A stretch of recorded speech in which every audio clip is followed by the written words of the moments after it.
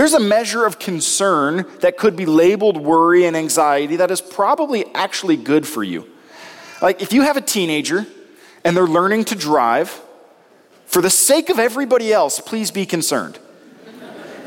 And I don't mean concerned where you're like, you can't drive until you're 35. No, I mean concerned where you take due diligence to do everything in your power to equip them to drive well, including using a blinker, all right? Perhaps that kind of concern, which could be construed as worry, is good.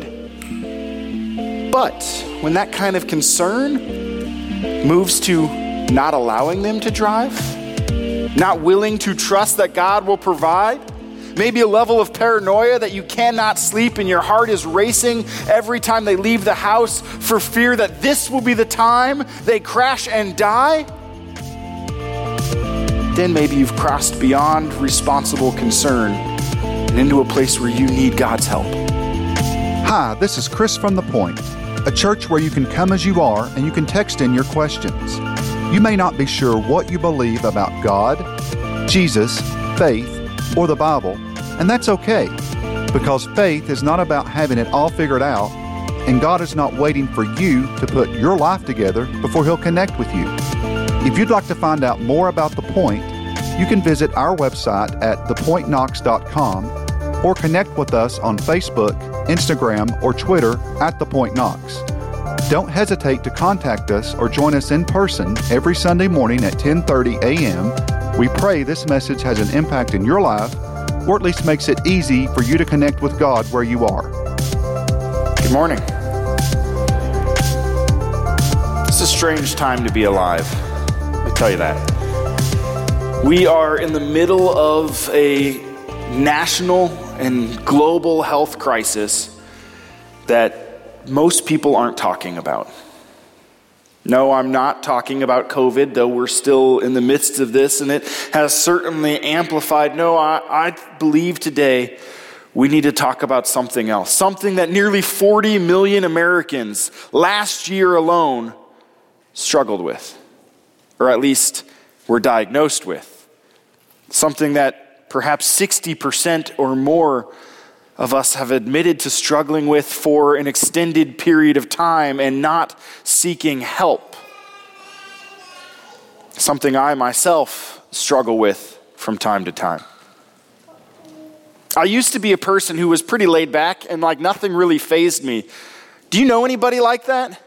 Like they just seem to be able to roll with the punches all the time, and they're always happy with a smile on their face, and they're always filled with this peace and this joy. And like you could steal their car and they're like, that's cool, I hope you needed it. I used to be that kind of person. And I don't know if this is maturity or sinfulness, but I'm no longer that kind of person. You see, I eventually found this woman who was pretty wonderful, and I was smitten with her, and she said yes before she knew what she was saying yes to. And so I got married, and then we had kids, and then God gave me this responsibility of leading you guys and caring for you, and all that grew on my plate. I began to find anxiety grew as well. We often want to ignore anxiety and act like it's not a thing. We want to act like, well, just pray and it will go away. And I want to say, before we dive into Philippians today, anxiety is both a situation you're in and a mental state of mind.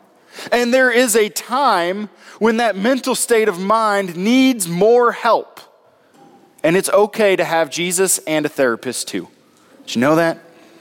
And it's okay when the time comes to also need medicine to help you reset, to be in the right frame of mind, to then attack and approach your anxiety from a healthy perspective. It's okay for both of those things.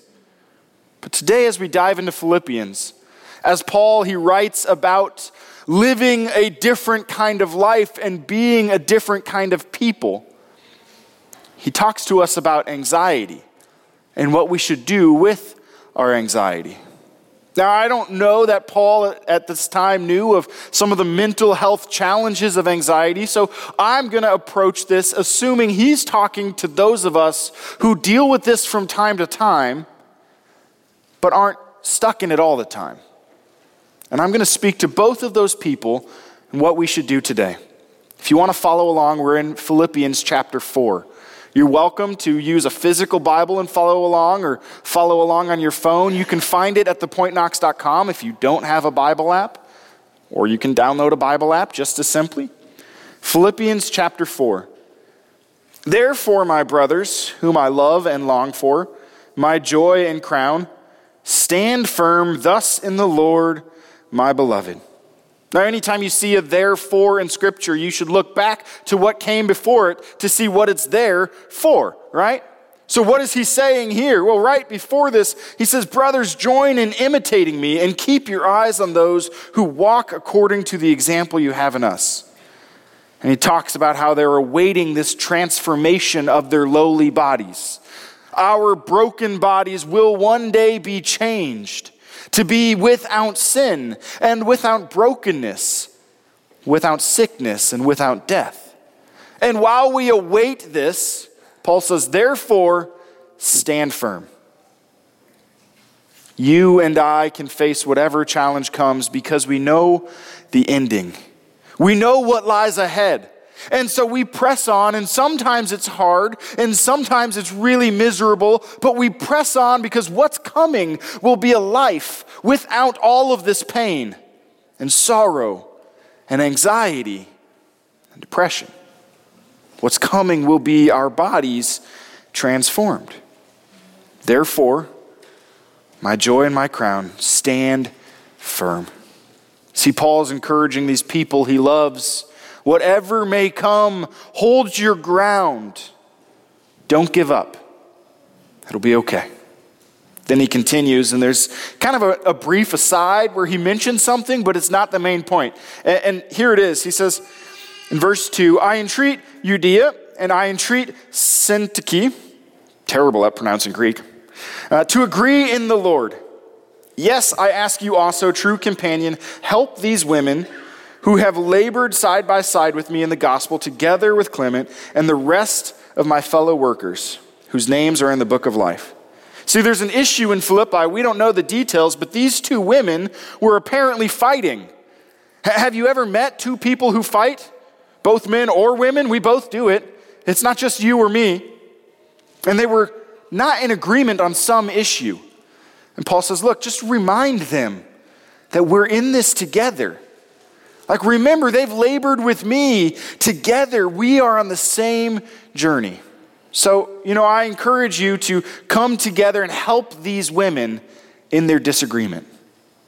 And I think it's worth noting briefly before we get to anxiety that for Paul, when people are facing a disagreement and there's division, the best solution is for somebody else to help them. When you and I are fighting or divided, sometimes we need a third party to step in and say, let me help you. It'll be okay. Let me show you how you're on the same team. Both your names are written in the book of life. Like you are brothers and sisters. Come on. Let me show you what you're missing out on in this fighting.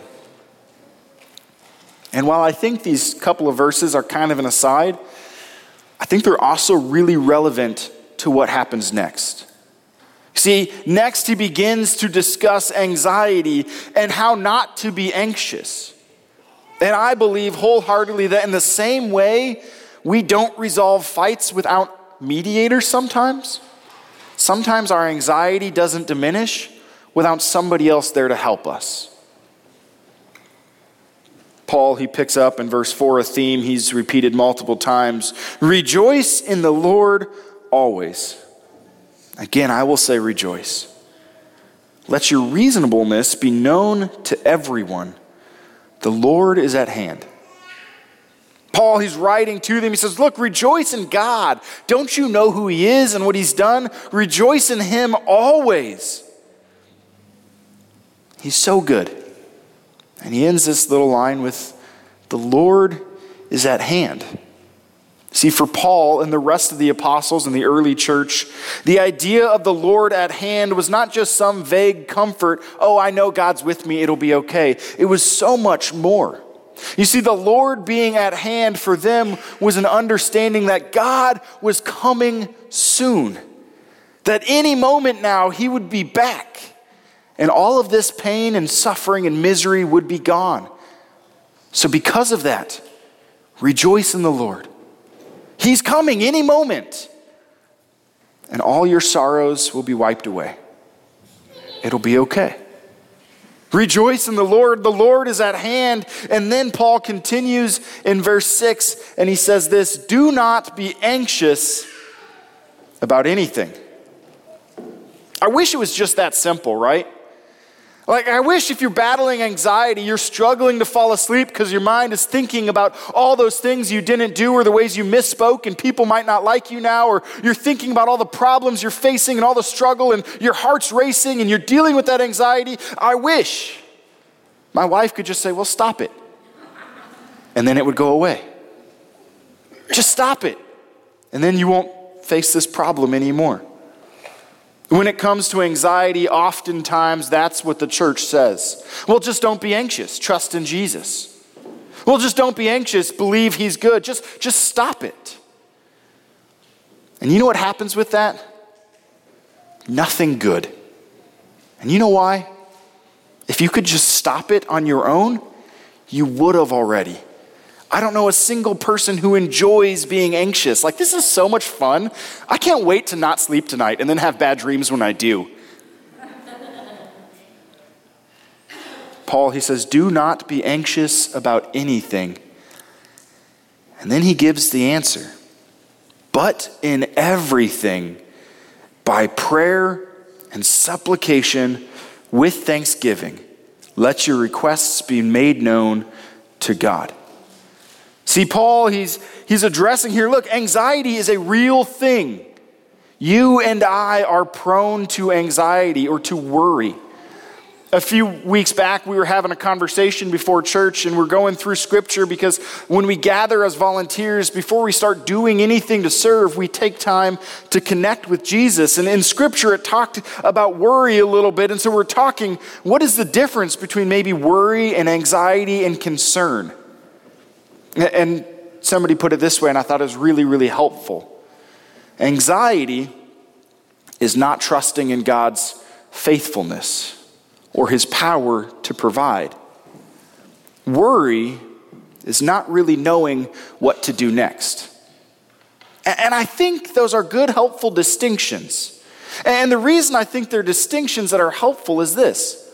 There's a measure of concern that could be labeled worry and anxiety that is probably actually good for you. Like if you have a teenager and they're learning to drive, for the sake of everybody else, please be concerned. And I don't mean concerned where you're like, you can't drive until you're 35. No, I mean concerned where you take due diligence to do everything in your power to equip them to drive well, including using a blinker, all right? Perhaps that kind of concern, which could be construed as worry, is good. But when that kind of concern moves to not allowing them to drive, not willing to trust that God will provide, maybe a level of paranoia that you cannot sleep and your heart is racing every time they leave the house for fear that this will be the time they crash and die, then maybe you've crossed beyond responsible concern and into a place where you need God's help. You need him to intervene to change your heart. You see, when we're anxious, in large part it's because, in some measure, we don't believe God to be true, God to be for us. We'll come back to this verse in Philippians, but flip with me if you'd like, back to Matthew chapter 6. Jesus is speaking in his first sermon, and he's talking about life with God and what it looks like to live as God's. And he says, do not be anxious about anything. And he gives this picture. He says, look, don't you know the birds? Like, watch the birds for just a moment. Anybody a bird watcher in here? My wife makes fun of me because the older I get, the more I watch birds. And she loves to laugh at me for that. Like our backyard has all kinds of hawks and blue jays and cardinals. And every now and then I'm like, ooh, look at all the birds. But she's seen the movie The Birds and she's like, I don't want to see birds. That's terrifying. Jesus, he says, look at all these birds. Do they worry about where they're going to find food? No, God takes care of them. And then he says, look at all the flowers of the field and how beautiful they are. Look at how wonderful this creation is. Do they worry about how they're going to be dressed and clothed? No, God clothes them. And then Jesus, he says, look, for you, you don't need to be worried about these things either. And he goes on to say this, for the Gentiles seek after these things, and your heavenly Father knows that you need them all. But seek first the kingdom of God and his righteousness, and all these things will be added to you.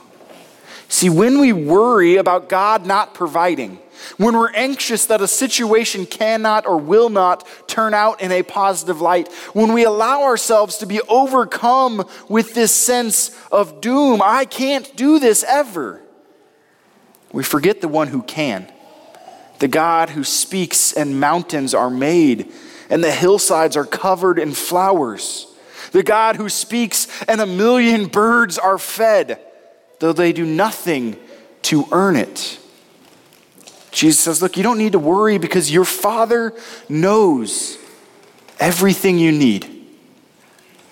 He knows your concern for your child who's maybe wandering away from faith. He knows what that child needs. He knows your concern when your job is possibly in jeopardy and you're just not quite sure. He knows your concern and your need in that time. When a pandemic hits the world and people are dying, he knows what you need. See, when we focus on our problems, the reality is our problems only become bigger because the thing you give your attention to will be the thing you fall more in love with, whether you want to or not. And so we focus on the fact that we don't know if we will have food for tomorrow or clothing on our back, or who will be our president, or what laws might be passed. We focus our energy on our sickness and our pain and all of these problems. And you know what that does? Creates more pain and sickness inside of us. I think something like 25 or 24% of Americans admitted to being unable to do their job due to anxiety in the last year. Unable to perform basic tasks on a regular basis due to worry consuming them. We can learn to not be anxious because we have a good Father who loves us, a good Father who will care for us, a good Father who knows long before you and I ever know just what we need. So flip back to Philippians with me. Do not be anxious about anything, but in everything by prayer and supplication. This morning my son woke up and he came downstairs as I'm sitting at the table and I'm getting myself ready this morning and I'm praying. And he said, what are you reading? So I read this to him. He says, Dad, what's supplication? Good question. Let me use the dictionary. We looked it up. It's a humble prayer, a humble request. Paul, he says, but in everything by prayer and humility with thanksgiving, let your requests be known to God.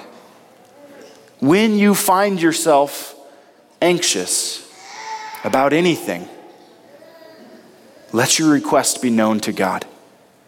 With humility, God, I am broken and I can't fix this mess. This pain that I'm in, I can't handle. I don't know what to do next. See, part of why I think many of us live in anxiety is the only way to overcome anxiety is to recognize that you are not in control. And most of us don't want to do that. You cannot fix anything that may come your way. The news from the doctor, you can't change that. Whether or not your kid crashes or doesn't, you can't control that. Because you could be driving just the same with all your experience and expertise, and it could still happen just the same. See, but when we come before God with prayer and supplication, with thanksgiving, we're able to begin to reshift our focus. God, I can't do this. This life you've called me to is really hard. And this world I'm living in is really broken. And I have no idea what to do next. But you do. So I'm here seeking you and asking you to help. I go through these seasons where my anxiety rises for reasons I don't know. Sometimes it's stress, and sometimes it's life, and sometimes it just happens. And in these seasons, what normally happens is I fall asleep really easily, and then about 3 a.m., I wake up wide awake, exhausted, my heart racing, and my mind 1,000 miles a minute, and I can't go back to sleep. And I lay there in bed, and I think to myself, surely I'm almost going to fall asleep. Like, I'm so tired, I'm just about there, right? You ever been there? And then it's like 3:30, and you're like, okay, now I should get up and I should be productive, but I'm almost asleep. Then it's 4, 4:30, 5, 5:30. You're like, I know my alarm's going off at 6:30, God. I'm tired because I was irresponsible. I went to bed at like 11. When these times happen, what I have found almost always works is to get up and to pray. And some of the sweetest times I've had with God, the most tearful and painful and emotional, some of the most meaningful moments I've had with God have been at 3 a.m. when I'm overwhelmed with anxiety and I'm tired. So I think when we turn our attention away from our problems and just say, God, I can't do this. In those moments, we're able to be completely honest with ourselves, completely honest with God, completely vulnerable with our needs, and to come with humility and say, God, I can't. But you can. And I'm desperately in need of you today to help. And then he says, do this with thanksgiving. See, it's really easy when anxiety overwhelms us to see all of the things that are going wrong or that could go wrong. Do you know most of what you worry about will never happen? Just statistically, it can't happen. Because you worry about so many things, if you're struggling with this, you can't see them all come to pass. So instead of focusing on all the things you are afraid of and worried about, Paul encourages, as you come before God with prayer and you let your requests known, be filled with thanksgiving. God, I can't control whether or not my kids crash the car, but I can be thankful for insurance and airbags and EMTs, and I can be thankful for firefighters, and I can be thankful for doctors, and I can be thankful for roads that aren't as bad as some places that they could be driving, and I could be thankful for a whole host of other things. And when we shift our focus to the things God has done, it's much easier to begin to see the things he will do. Paul says, come instead of being anxious in everything by prayer and supplication with thanksgiving. Let your requests be made known to God. Then he says this in verse 7. And the peace of God, which surpasses all understanding, will guard your hearts and your minds in Christ Jesus. In those times of anxiety when I'm overwhelmed, I promise you, for me, the one thing I want more than anything else is peace. Normally, because with that peace comes sleep, and that's what I'm really craving. But peace gives you this sense that it will be okay, even if it's not right now. Peace gives you the strength to go forward into what's next, even if it's unknown. It says, the peace of God will guard your hearts and minds. The best part of this, the peace that surpasses all understanding. I don't understand God's peace in troubled times. I don't get how he gives it and how sometimes I'm unable to find it. And this is where I'm going to briefly circle back to the beginning. If you find yourself waking up and praying and seeking God and searching him for this peace, and you're still unable to move forward and you're stuck, maybe that's when you should find a counselor. Somebody who can walk with you and help you experience what's keeping you from that peace. Maybe that's when you should go to a doctor and say, I've been doing all of these things I know how to do, and now I need additional help. Somebody who can be here with me to figure out what's next. Real practically, there's a lot of things we can do from a worldly side to overcome anxiety. Maybe you could eat a little healthier, or you could go to bed a little earlier, or you could watch a little less TV, because I find TV fills my mind with all kinds of anxiety. Not just watching the news, like you watch TV shows, and my heart is racing for what's coming next. In the next episode, a week from now, what's going to be there? You can do all kinds of things to change your physical reality. But if you want to change your soul, it's only through prayer and thanksgiving, and maybe with the help of another. We're going to end with one last verse. This verse is from 1 Peter, and he challenges the people to cast all their anxieties upon God. Here's what he says. In 1 Peter, he says, "Humble yourselves, therefore, under the mighty hand of God, so that at the proper time he may exalt you, casting all your anxieties on him because he cares for you." If you're among the 40 million Americans who struggle with anxiety on a regular basis, or the 60% of us who admit to really being overwhelmed with this from time to time, here's the encouragement from God's word.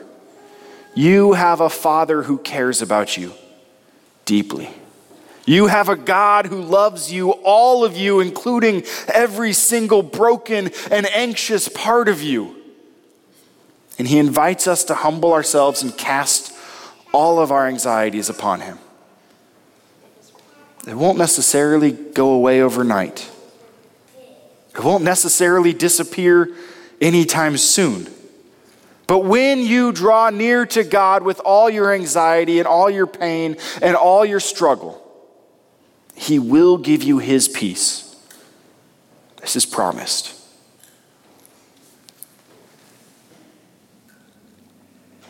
There's a ending in, I said there one more verse, but I lied, I'm sorry. There's a blessing that Paul gives in another book, the book of 1 Thessalonians. And this is the blessing at the very end that he leaves the people with.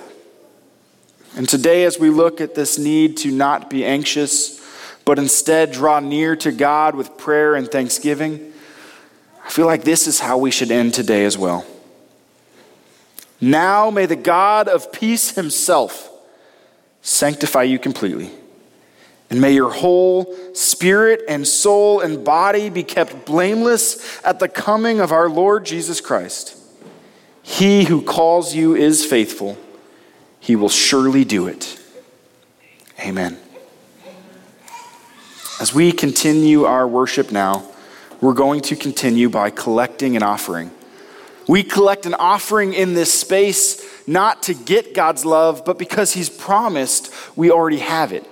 And we believe that one of the things that for many of us causes anxiety is money. Money struggles are the biggest reason for divorce in America. So when we begin to practice things with our money, to say, God, I want to be thankful and trust you with this, we believe in that he will give us peace for whatever we do or do not have. And so as we collect an offering, if you came prepared today to give and you would like to partner with the work that we're doing, you can do so at thepointknox.com, or you can do so in these popcorn buckets if you prefer cash and check. Remember, however you give and whatever you give, it's not to get God's love, but because we already have it. And now we get to do one of my favorite parts of the morning, where you guys ask questions and I do my best to respond. And if I can't respond, I'll respond later in the week. Yes. Okay. These questions are kind of all over the place today. Cool. Buckle in. Uh-oh. First one's pretty simple. Is the bread on the table real or a prop? Yes. It is real. I would not try to eat it because I have not bought it fresh in a few months, so it's kind of hard. But it is real bread. It's fossilized at this point. Yeah. But next week's communion will not be that bread, but actual bread you can eat. Next question. collectively, how hard do we have to pray to make the beard come back? My 4-year-old asks me that every day. She's eager for me to have my beard back, and we'll see. Harder, apparently, yeah. Pray harder. Okay, next question. Just only 2 left. Why do you say, I think this was at the beginning, why do you say that you can be a different type of people when you can only be one person? We collectively can be a different type of people. You individually cannot be multiple people. That's a different issue you should also find help for. And that help exists. It's good. It's out there. But you individually can only be one person and become a new kind of person, the kind God made you to be from the beginning. Beautiful. All right, last question. We've ran on through these. The Apocrypha. I told you, these were all over the place. Whew. The Apocrypha isn't accepted as part of the Bible with the exception of a few denominations. So how historically accurate is the Apocrypha, and is there any value or truth to be found in it? Whoa, all right. Thank you. That's the right answer. If you don't know what the Apocrypha is, there are some Bibles that actually have a few more books than the rest of the Bibles. And those extra books are called the Apocrypha. Speaking of denominations that use it, the Catholic Church would be one of them. The Roman Catholic Church believes the Apocrypha is helpful. Now, why did they not make it into the rest of the Bible, and why are they still there? That's a great question. They didn't make it into the rest of the Bible for a few reasons. When the early church was canonizing or making official the Bible and saying this is what Scripture is, they had a handful of criteria, such as like who wrote it, right? Because something written by somebody with authority or somebody who was like there with Jesus would be of more importance than something written by Joe Schmo out in the middle of nowhere, right? Sorry, Joe Schmo, like you're important too.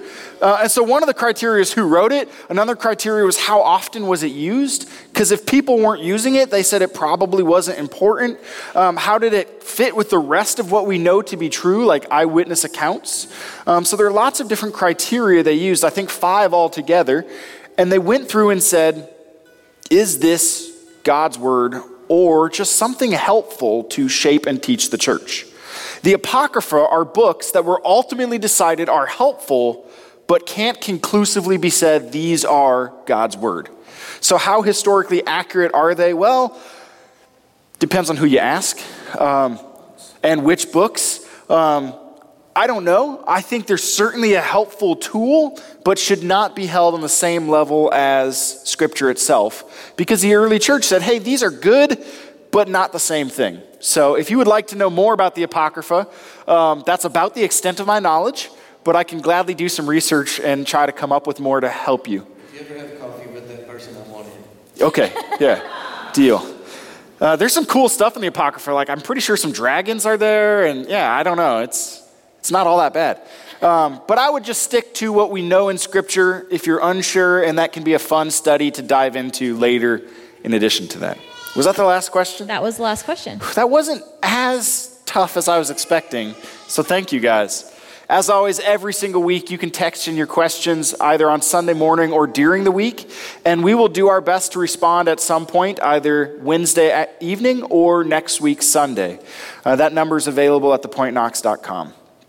Now, as you go, receive this blessing. And like we did last week, we're going to speak this blessing, and then we in turn are going to sing this blessing, because I think there's power when we as God's people raise our voices together.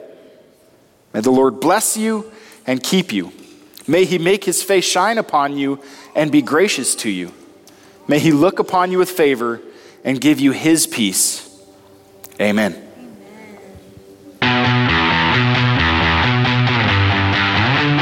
Thank you for listening to one of our Sunday morning messages.